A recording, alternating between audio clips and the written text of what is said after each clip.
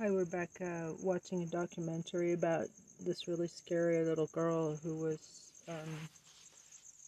severely abused since birth, and she's making enormous improvements.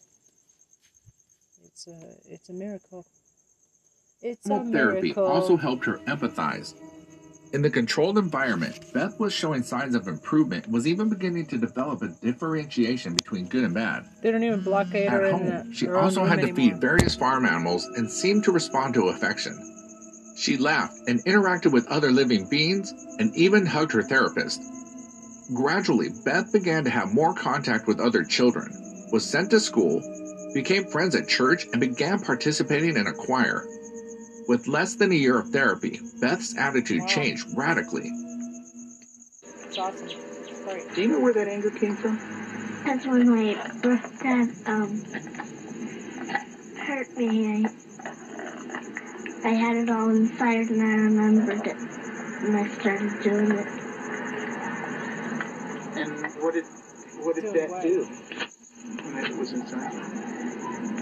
It made me want to hurt people really bad.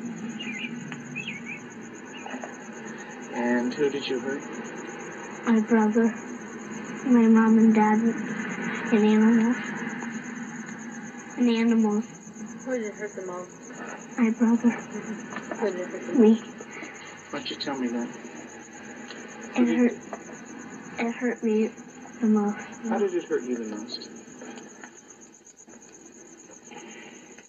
Because when I hurt other people, It had only been a couple of months since Beth had admitted that her wish was to murder her brother and her parents, but the change was resounding. The girl expressed regret for how she had treated her brother. She no longer harmed herself and lamented for having hurt people. After passing through the residence, Beth began to feel empathy and regretted having hurted her loved ones. I'm burning my good self. Hurting my good self. Wow. That's profound. Sad. It's kind of tough to talk about, isn't it? Yes. Beth gave her last interview for this film in December of 1989. Although she had made progress, she would still need extensive therapy. Not all abused children are as deeply scarred as Beth, but all abused children suffer a profound hurt for the rest of their lives. The road to recovery is long and hard for the abused child. There are more than 1 million new victims of child abuse in America every year. 1 million Over new the victims. There's a 350 million people. Well, this is old too, probably.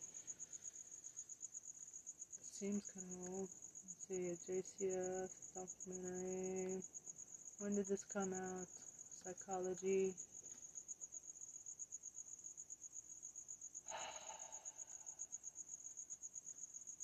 Posted in 2021, but it seems older. Over the years, we can see Beth as a person with the capacity to empathize and to be aware of the consequences of her actions. Obviously, her apparent evil had its genesis in the continued abuse of which she was a victim as a baby, and her case serves to illustrate the dire consequences of physical and psychological abuse at a young age. Currently, Beth leads a normal life and works as a nurse. Her professional merits have earned her several awards. This case leads us to the following conclusions. The importance of good parenting, especially in critical periods of the child. But it also tells us about the effectiveness, at least in this case, of psychological therapy, even in cases of extreme gravity and that may seem irreconcilable. This total psychological recovery of small Beth can be achieved by raising awareness to the child about their actions, to mend their self-esteem, and build the habits and social behavior functional. For example, getting to accept certain standards and to manage, channel, and understand the reason for their anger.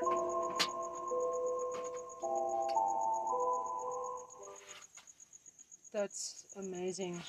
I didn't know that people could make such rapid recovery from. I mean, she was in a dark place, man. kill her brother and parents. So it's really...